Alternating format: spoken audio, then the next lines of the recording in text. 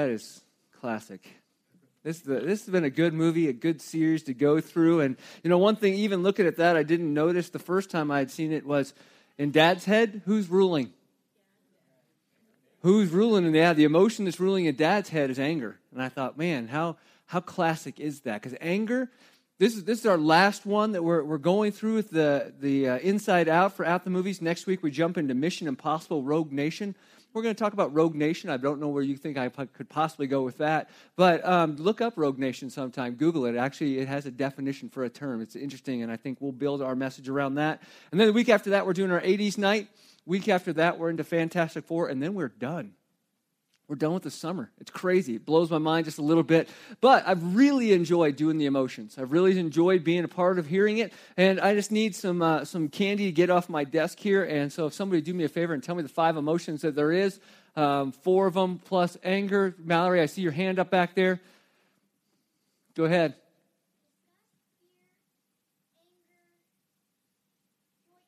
Joy and sadness. What would you like, Sour Patch Kids or nerds? Sour Patch. Can I slide them on the floor and make it look really cool all the way back there? Oh, yeah. So that's that one. Now, the crazy thing is, I was thinking about it yesterday. I got to go out. Maylee's birthday was yesterday. She turned 7.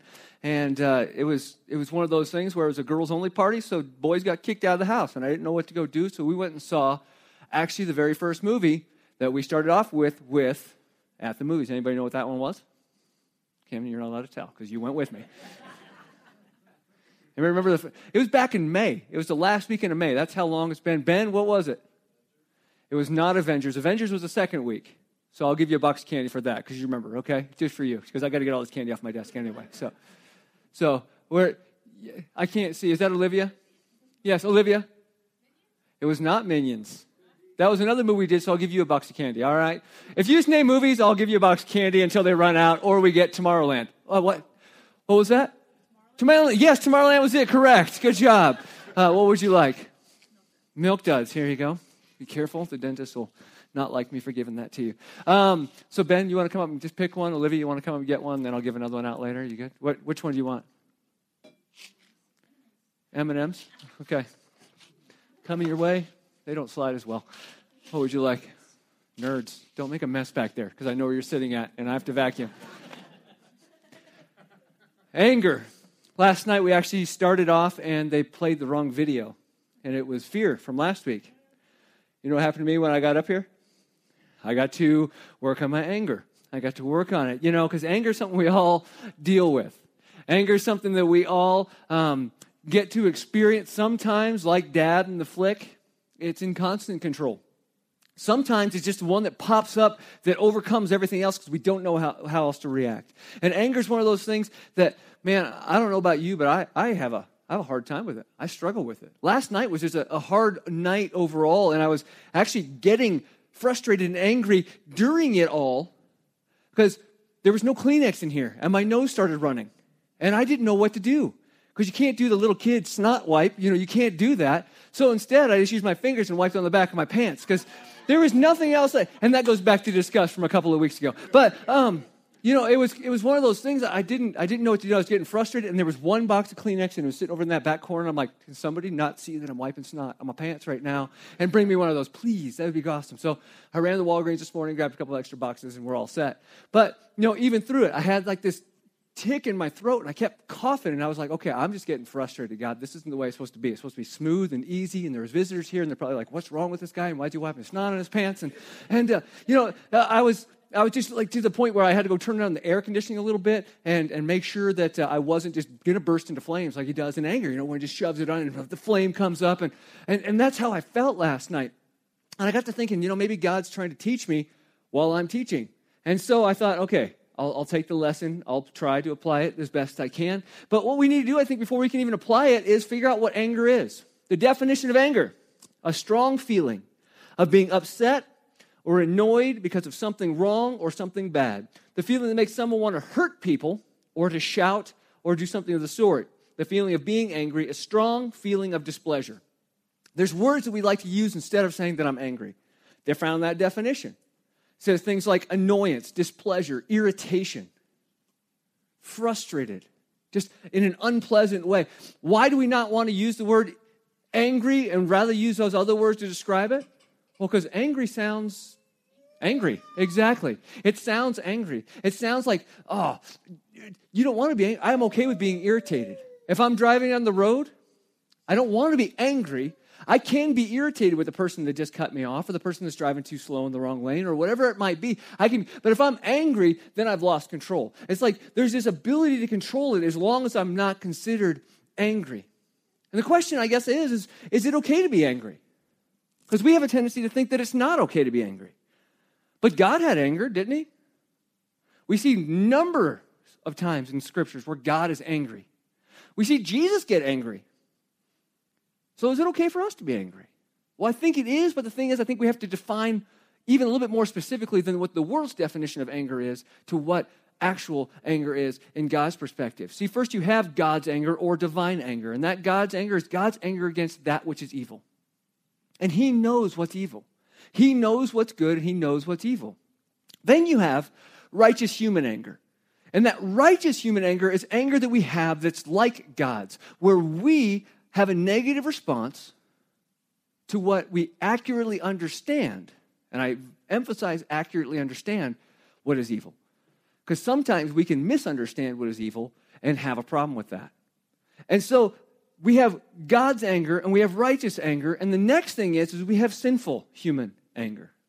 And that sinful human anger is what most of us really carry around. It's the anger where we get frustrated because our perceptions are wrong.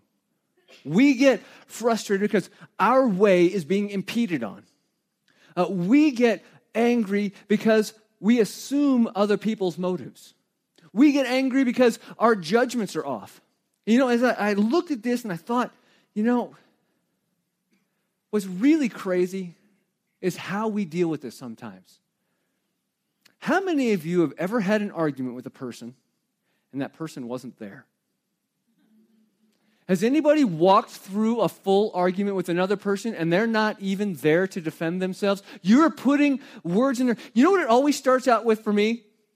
A text message. Because you can't judge what they're saying in a text message or unless they put one of those silly little emoticon face things on there. And even then you're like, is that sarcastic or is that some sort of sass towards me? And you start kind of battling out in your head. And before you ever send the next text back, you're having like this full conversation with them. Oh, well, so they mean this? Oh, and then you start taking it personally. And when you start taking it personally, you start thinking in your head. And there's this huge fight that blows up and they have no idea what's going on. And the next time you come face to face with them, you are angry and they're like, what did I do? Have you ever been in that spot before? Isn't that the way it happens so often for us, that our judgments are off and we miss our response because we get ourselves in the way? See, a lot of times I think that some anger, people think we have to control it. Like it's some sort of behavior that we have to do. And even if you look at anger management or any of those kind of things in the secular world, if you want to eliminate God from it, they're going to say, well, you need to work on your behavior. You need to learn how to control that. But I think it goes so much deeper than that. It goes so much deeper than just a behavior. It actually becomes a heart issue. And it actually is a heart issue. It doesn't even become a heart issue. That's where it starts at. And the Bible actually has a lot to say about it. As a matter of fact, I was looking at all these different things that I seriously probably could have done like an 8-week series on anger and anger management. There's so much the Bible has to say about anger and how we deal with it and how we allow it to rule, or how we do have the ability to control it. And so I took all this stuff and said, how am I going to cram all of these things into a 2-hour sermon on a Sunday morning? And I thought to myself, I just want to see if you're listening, that's all. Just want to make sure. But what we need to do is we need to dig in just a little bit. We kind of need to see the foundation of this heart issue. And as we see this foundation of this heart issue, we'll jump to the practical side of it all. So if you have your Bibles, I would love for you to go to Matthew chapter 15. Matthew chapter 15 is where Jesus is being attempted to be trapped by the Pharisees. We see that often, but this is where the foundation will come to. And then we'll jump over to the book of James to kind of wrap everything up, because that's really where the practical part of this all comes in. So if you get over there to Matthew chapter 15, I'm going to give you just kind of a quick brief overview. It's also found in Mark chapter 7, this account. But what happens is that the disciples see Jesus and the Pharisees see Jesus and the disciples eating with their hands before washing them. And they get this whole idea of this behavior that has to take place. You have to do these things in order to control this. And they get on Jesus about it, and Jesus comes back at them and says, do you understand what you're saying? That you're saying what we do on the outside matters, but really what it is about what's in the heart? And he jumps out in verse 7 with this. He says, you hypocrites. Great way to approach people. That's what I found. It's a good way to not make people angry. You know that whole thing about anger and stuff like that? You hypocrites.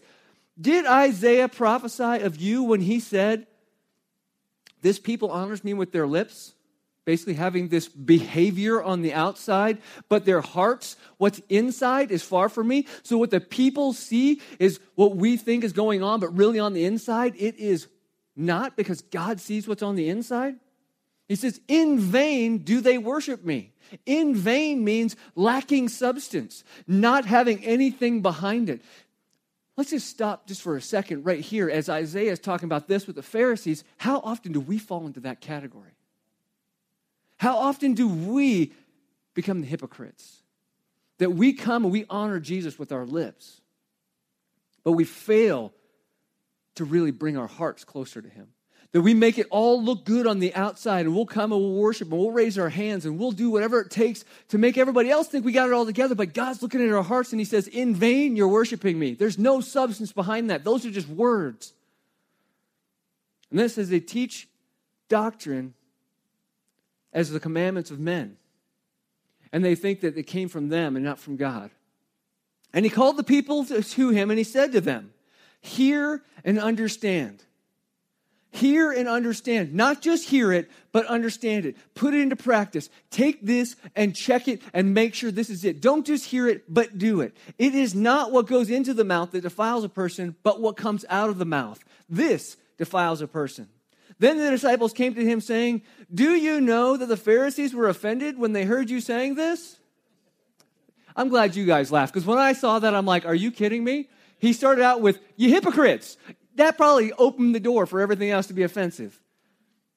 And he answered, every plant that my heavenly Father has not planted will be rooted up. Let them alone, they are blind guides. And if the blind lead the blind, both will fall into a pit. But Peter said to him, explain the parable to us. And Jesus said, do you really not understand what I'm trying to say here? I mean, there's got to be a little bit of sass there.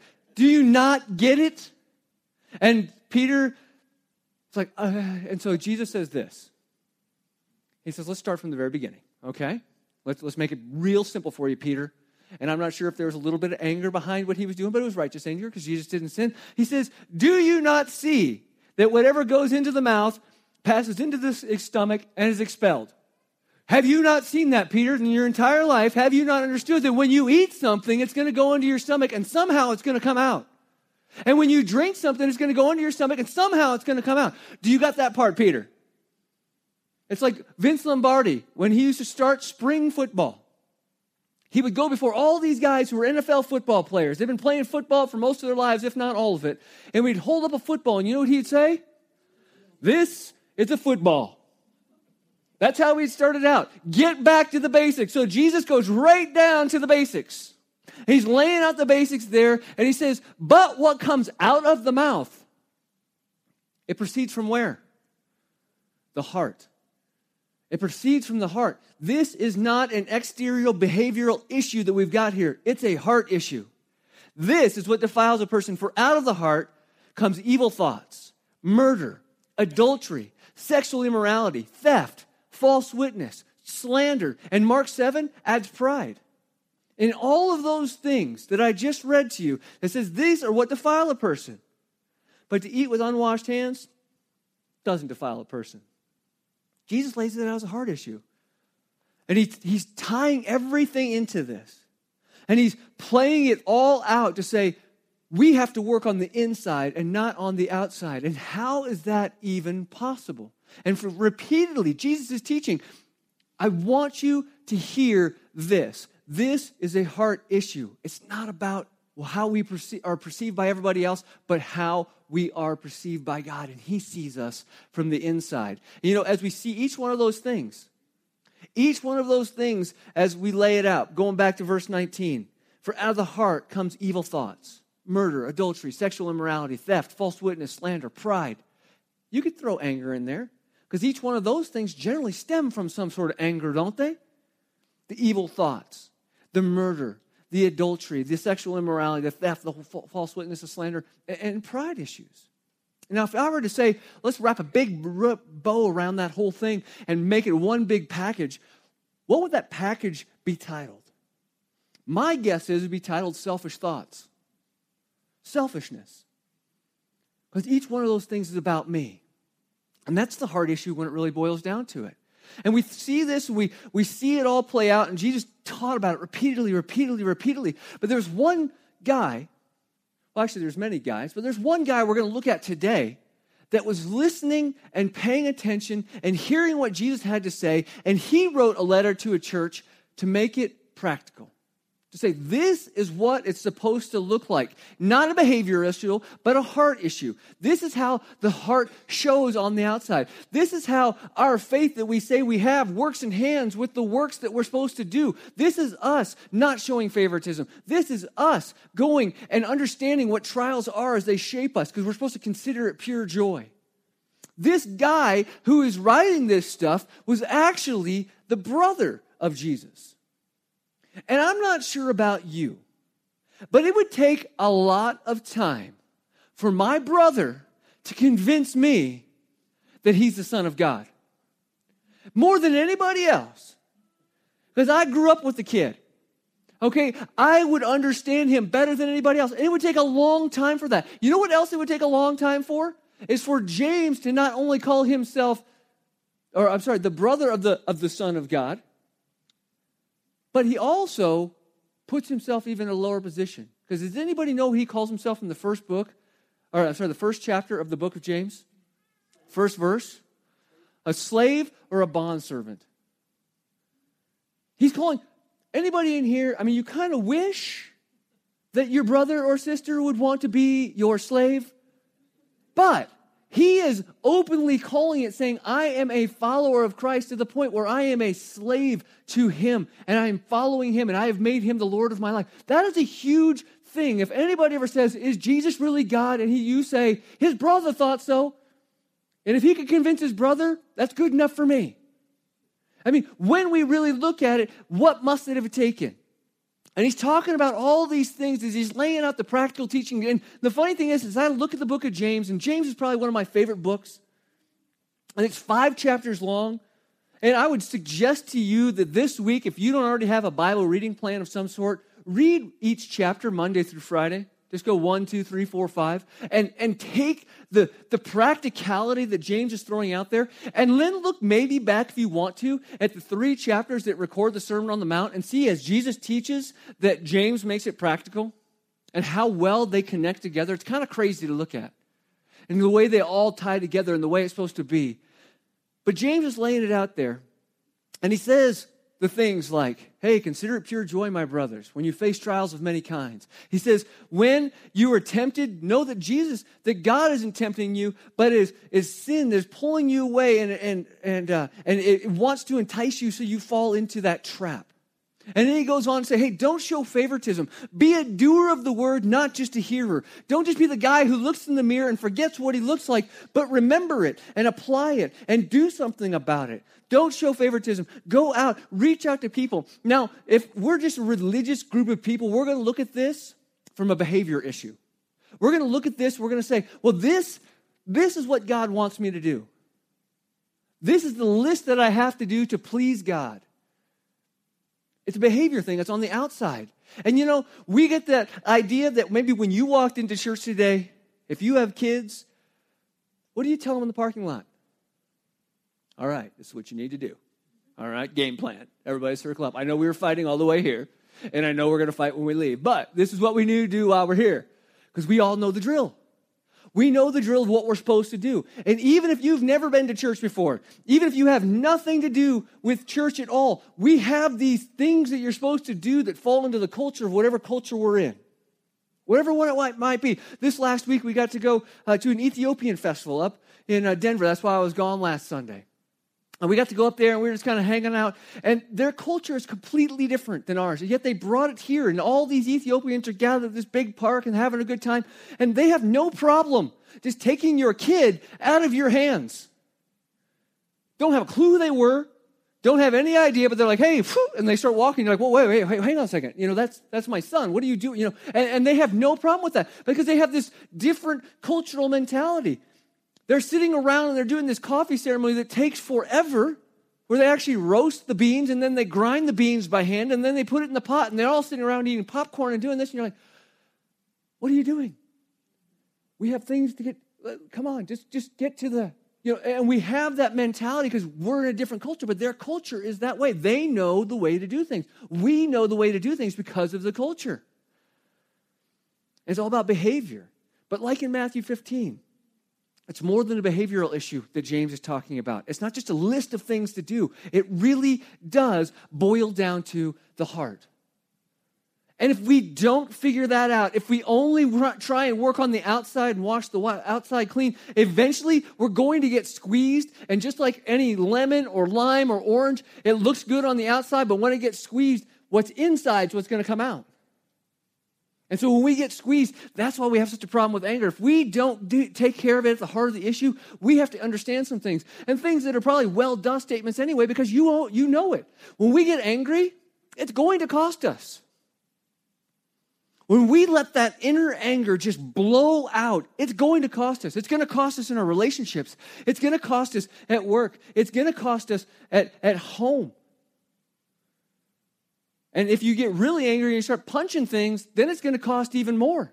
Fixing holes in the wall. And I know I say that kind of flippantly, but man, I had a football coach when I was in high school. And when we lost, and we lost a lot, he would punch all kinds of holes in his walls. You'd see, go over to his house, and he'd have a picture like 2 feet off the bottom of the ground. He'd be like, why is that there? And it's because where he put his foot through the wall. And it was just hiding the hole. It's going to cost you. I remember in the middle of the halftime, we were getting beat soundly, and he put his fist through a metal fan. Like he slammed down on it, and the whole box fan collapsed, and it was not even our school. So I don't know how that all worked out in the end. But the thing is, man, we have to learn how to control that. And it's not just a behavioral thing, it's a heart thing. It affects our health. Go Google anger and how it affects our health. You'll see things like stress. You'll see things like heart disease. You'll see things like heart attacks. You'll see things like strokes. You'll see all these different things that it can affect us in as we get angry. It also twists our attitude, our behaviors, and our perspectives on everything. Like I was even joking about with the texts up front. We'll see things, and we see everything through a filter. And that's kind of what this movie's all about. It's how our emotions will change the way we remember memories and the way that we act, because it's going to put a filter on it. What filter are we wrapping around when we have anger? And how are we going to respond? So as we look at that, and we look at the fact we really need to get down to it being a heart issue and not just a behavioral issue, I want you to flip over to James chapter 4. James chapter 4, you'll read this on Thursday if you go through it, so I'm going to give you a little bit of a head start on it. But James chapter 4, it says this, starting in verse 1. What causes quarrels and what causes fights among you? It's a great question. What makes you guys angry? He answers, is it not this, that your passions are at war within you? That you're having a really hard time with what's at your heart? Is it about you or is it about God? Is it about what I want or what somebody else wants? Am I going to be submissive or am I going to be aggressive? You desire and do not have. How many fights and fits of anger and rage have been started because you didn't get something that you wanted to get? I'm not sure if you ever walked down the cereal aisle and seen that 3-year-old that wanted, I don't even know what cereal it was, but there's a toy in there that he really, really wanted, or she really, really wanted, and they threw themselves down on the floor, and they're kicking, and they're screaming, and they're pounding, and you're like, I'm going to go to the next aisle. I'll get cereal later. That's the mentality. I remember my kids have done it before, and I said, all right, find me in the store. because I'm leaving. That was just a plain simple fact of it. We do that as 3-year-olds, and guess what? It doesn't change when we're adults. We just throw fits about different things. It's because we don't get what we want. There's a selfish battle that's going on in our hearts. What's the end result of that? He says, so you murder. You covet and cannot obtain. You realize the 10th commandment is do not covet? You know why it's that? Why it's one of the commandments that we have there? Because it creates in us all sorts of emotions that really fight against what God wants to have in our hearts. We already talked about anger, and that's the one we're really focusing on today. But isn't anger, when it really boils right down to it, saying that you owe me? You owe me. Whatever you've done to me, you owe me the respect, and that I'm going to take it out of you however I can get it. If it's driving down the road, you owe me to drive my way and not your way. If it's dealing with a spouse, you owe me to do this because my way is more important than your way. Or a friend or whatever it might be. Isn't that where anger boils up at? And then you even see when it says you covet and cannot obtain, what about this? Greed. Isn't greed, instead of saying you owe me, saying I owe me? Well, I deserve that. I deserve that. This is mine. This is mine. Bring it in. These are things that battle within our heart, that selfishness that I said that's wrapped in that big package. I should have it. And then even when we look at more so, jealousy. Jealousy saying God owes me. God owes me. God, how dare you give that person that and not give it to me? You owe me that. We have that mentality as we walk into it, and it's a battle that we fight every day, and it all starts in the heart. And it says this, it goes on, it says, so you fight and quarrel. You do not have because you do not ask. You do not have because you do not ask. I've said it before, and I've said it again, that it's not about us. We have this desire to do and get. As a matter of fact, verse 3 talks about it. It says, you ask and do not receive because you ask wrongly with a selfish heart. And it's about you, and you spend it on your passions. Like we're praying to God like he's some giant genie in the sky that's going to produce all the wishes and all the desires that we have. But when it's really not about us, is that what we're supposed to be praying for? Let me ask you a quick question. How many of you guys in here at some point in time in your life have had to memorize the Lord's Prayer? I did. Growing up, that was one of the big things you had to do. So let me ask you, why did Jesus teach that to us? Why did Jesus take time to teach us how to pray and give us some very specific things in it? How does it start off? Our Father, which art in heaven, hallowed be your name. So we stop there and we say, what's that saying? Hallowed be your name means holy is your name, means separated are you, which means you're higher than me. I'm not first, you're first. As a matter of fact, the next thing that comes is what? Thy kingdom come. Whose kingdom? Who's thy? Not me, right? That's right. It's God's kingdom come. And what else does he say after that? Your will be done. Thy will be done if we're going King James, all right? It's the thy. Once again, it's not about me. What's the next thing that's said after that? Your will be done, then what? On earth as it is in heaven. So what's going on here needs to be the same thing that's going on up there. Next thing is give us.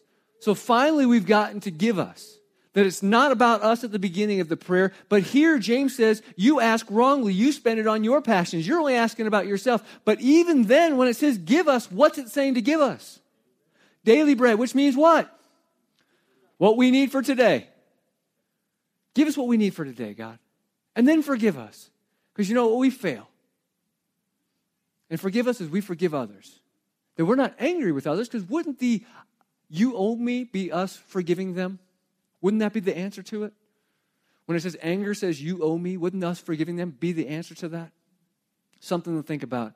It's not about us. Look at Luke 9:23 and 24, and we'll get back into James here in a second. And he said to all, if anyone would come after me, let him deny himself and take up his cross when? Daily. It is a daily battle to follow. Who are you going to follow, you or him? For whoever would save his life will lose it, but whoever loses his life for my sake will save it. It's a crazy passage to think about. We could unpack that all on its own. But what I want to do is I want to go back to James. Now most of you guys are going, I just got to Mark or Luke. So go back to James chapter 4.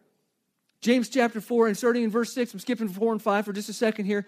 But what is the answer to a selfish heart? What is the answer? How do we fix it? The answer is we don't. Because the answer is found in God's grace. But He gives more grace. God's grace and God's mercy is so much bigger than my anger. It's so much bigger than me, and I'm so grateful that He's forgiving. That He does forgive me when I fall. Because I'm telling you, every day I wake up, I battle with this. Gives me more grace. There's no self-help tips here. There's no book that I get to write about it because God already wrote it. That's how we deal with our anger. Therefore, it says, God opposes the proud, but gives grace to the humble.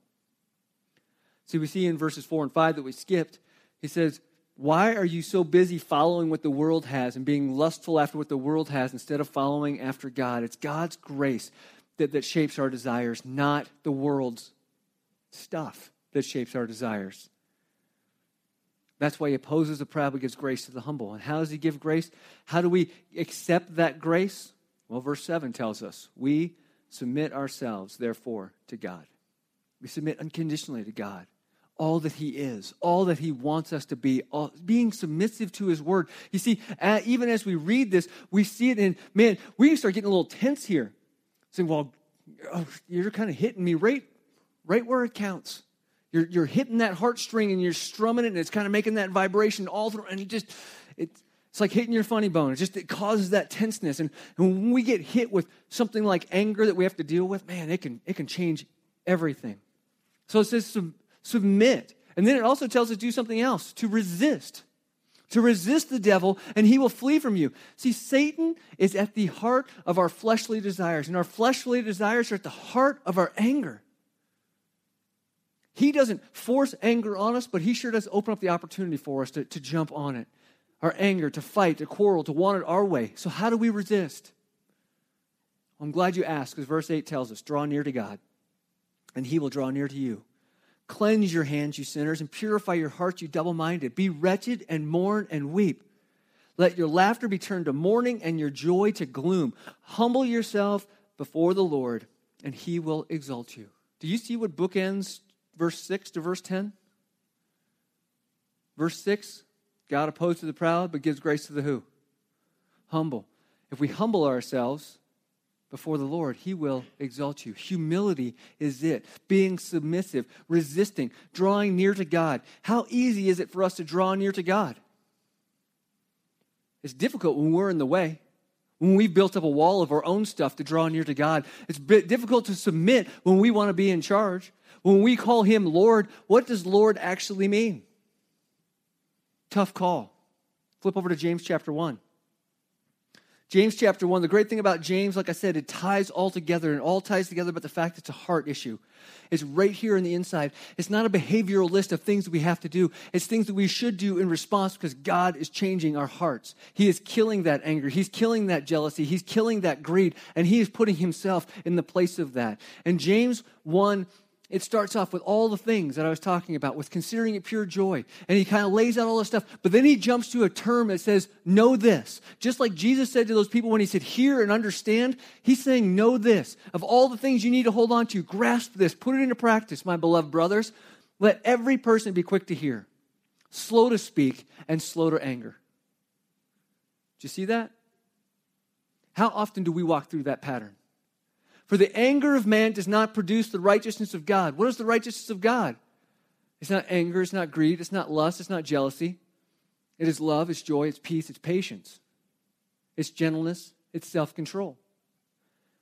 The anger of man does not produce those things. Therefore, put away all filthiness and rampant wickedness, and receive with meekness a gentle strength. Don't be a sissy. Meekness doesn't mean sissiness. It means a gentle strength. The implanted word, which is able to save your souls. Be doers of the word and not hearers only, so deceiving yourselves. See, with all this, the key to everything that we're talking about right here, it's right at the heart of it. And how do we do it? We have to have a receptive heart. It has to be willing to submit. It has to be willing to resist. It has to be willing to come near to God. And how does that happen? Well, it starts back at chapter 1, because like I said, it all ties together. And James says, if you want to be able to submit, if you want to be able to resist, and you want to be able to come near, first thing you have to do is you have to be slow to speak. You have to be slow to get angry. But most of all, you have to be quick to listen. Why would he say be quick to listen? So you have to have this receptive heart that is willing to listen and allow God in. Why does he say that? Well, back then, there wasn't everybody say, hey, flip to the book of James, because he had the book of James in his hand like the original copy. There wasn't a flip to it. It was, listen to what I have to say and be receptive to it and hear what is going on. And we live in a culture that does not listen well. I think you know that. Most of you have already tuned out. I've gone too long. The thing is that we don't listen well. We live in a society that has 30-second commercials that just blast us, or 5-second sound bites, or the microwave, or the fast food, or whatever it is. We are in a hurry. When we come to devotional time, we say this to God. God, speak to me. You have 10 seconds. That's our mentality. We stop and we say, oh, God, why can't I hear you? Well, it's because you're not listening. It's because you're not listening. So he says, be quick to speak. Do you realize that the Puritans used to sit for 3 to 4 hours on any given Sunday and listen to worship, participate in worship, and hear messages? And then they would cook a meal afterwards and hang out together? Because they were quick to listen. They wanted to hear. They wanted to listen to those around them. And how do we be quick to listen? Well, we have to be slow to speak. You have to be slow to speak. Our listening is hampered by, it is congested by our desire to talk. How many times have you been in an argument and had no idea what the other person was actually saying? Because all you were thinking about is how you were going to respond, how you were going to have the last word, and how you're going to talk over them. And you know what happens when you talk over somebody? Well, they talk over you, and then you talk over them, and all of a sudden there's just like yelling and screaming about a piece of gum. You know, there's whatever it might be. We lose that control because we are not quick to listen and slow to speak. As a matter of fact, Christy last night's like, hey, I need to talk to you about something. I said, okay, what? She goes, no, I just want to let you know what you talked about tonight. And I went, are you kidding me? You're going to use my message against me right now? You know, that's the kind of thing. We don't want to be quick to listen and slow to speak. We want to be quick to speak and slow to listen. We want to have the point. It goes back to that selfishness thing. Larry King once said, I've never learned anything while I was talking. I thought, wow, that is deep for a guy from CNN. You know, that is amazing to hear that. But isn't it true? We don't learn anything while we're talking. We're too busy talking, we forget to listen. A receptive heart also has a long fuse. How do we respond when the Bible steps on our toes? How do we respond when somebody else calls us out for what we're doing? I had a conversation with a guy yesterday, and he was talking about something he needed to say to his wife, and he goes, but I don't really want to say it because I just don't want to experience what's to come afterwards. And I said, I don't know the answer to that. I really don't. I mean, because I've been there. You know something that needs to be said, but you don't want to say it for fear of what's going to be said back to you, and so you just kind of let it hang there and let it fester and let bitterness build around it. We don't like to have our toes stepped on. And maybe you're reading God's word. Maybe you're hearing it preached and it says something that you don't like. How do you respond to that? Do you get up and walk out? Do you not saying that seriously, but the whole idea. Do you shut down and say I'm not listening to this anymore and cross your arms and do that kind of thing? You know, we have a long fuse because the Bible is going to confront us in areas that we live in our life that are not right. Because none of us in here are perfect. All of us have areas that need to be confronted. While I was studying, I read this. It said, an angry spirit is never listening or teachable. A teachable heart has stopped fighting angrily against God and instead submits to God. And I went, hey, guess what? That kind of fits in with what James said, that we are supposed to submit to God, to resist the devil and come near to him. Submission, and it all starts in the heart. Proverbs 4:23, long before James was ever around, was written, and it said this, keep your heart with all vigilance, for from it flows the springs of life. If I had one question for you to walk away from today, is this: have you done a heart check lately? Have you done a heart check lately? This is from the American Heart Association. You do a heart check for physical health. Have you done one for spiritual health? Have you done a heart check to see, is my life apathetic towards God's word? Because James says we should be quick to hear. Are you more apt to blah, blah, blah instead of actually listen? Are you one that's going to say how arrogant you really are? I mean, you're not going to say that, but that's what you're saying. And when you talk, man, I struggle with this all the time. Well, I got the answer for that. No, I don't. Just sit and listen. And each one of those things is the way it all plays out. James says, be slow to speak. And if you're fighting something that you really don't like, he also says, be slow to anger. See, every single day, we wake up and we get out of bed. And I thank God for every day that I get to wake up and get out of bed, because I've visited a number of hospital rooms that people do not wake up. Or people, when they do wake up, they cannot get out of bed. But I'm not sure if you're grateful for that. Like if I go to Walmart, something like that, and they're like, hey, how are you doing today? I'm like, hey, I woke up and I'm here. And that I'm here could be taken two different ways, I'm sure, being at Walmart. But the whole thing is you know, as we're thinking about that, we get to wake up every day, but every day we also get to wake up. You know what we also do? We get to have that daily battle of, should I take my cross and follow him, or should I put myself on the throne and be the Lord of my own life? That is a battle we face every day, and it all starts in the heart. It all starts with my selfish desires. But if I am submitting to God, and I am resisting the devil, and I am coming near to him, what a change in our life that will be. See, God knows that we struggle. God knows that we will deal with things, and that's why his grace and mercy and forgiveness flows out constantly on us. But that doesn't mean we get to stay there. He found us where we're at, but he wants us to change. He wants us to be more like him. He wants us to give up anger. He wants us to give up jealousy. He wants us to give up those things and put him in their place. If we're going to be jealous for him. If we're going to lust after something, lust after his love and chase after him. If we're going to be angry about the things that he's angry about. Because when we change our perspective, everything, it's that whole filter thing. When we put on God glasses, it changes everything. It's through the power of God and not our own that we can master anger. It's through his grace and his mercy that we can become all that he wants us to be. But you know where it all starts at? Actually knowing Jesus. Actually knowing Jesus. And you know, it's a term I don't particularly like, but this is where it comes from. Asking Jesus into your heart. Asking Jesus into your heart so he can take over the bitterness and all the things that are already in there, the selfishness and all the things that are in there, so he can be the Lord of your life. And it's not just some prayer that because heaven sounds better than hell, because it does. It's not something we say, well, I'd really rather go there, but I have to pray this prayer to go there, so I'll do that. That's not what it's about. It's about a life change. It's about a throne change. It's about you stepping down and submitting and resisting and coming near to him. Maybe you've never done that. Today's a great day to do it.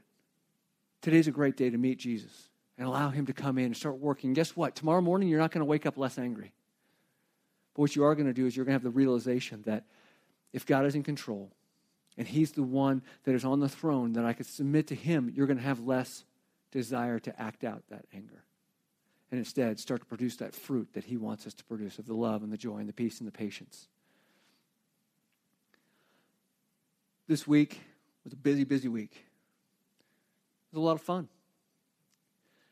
But Jerome and I, we didn't sit and talk about what songs to do or anything like that. As a matter of fact, I didn't even finish my message until about 3 o'clock yesterday afternoon. It's terrible of me to do that. Terrible, even probably more to admit. But as I did, I was like, I actually texted Jerome, like, how many songs do we even have this week? He's like, we have 3. I said, cool. Third song is a song called Inside Out. I want you to listen to the words as you sing this song. Not in vain that we worship him, but as we bring our hearts close to him. Because the words of the song couldn't fit this message any better, and I had no idea we were even singing it until last night when I got here and heard the band practicing it.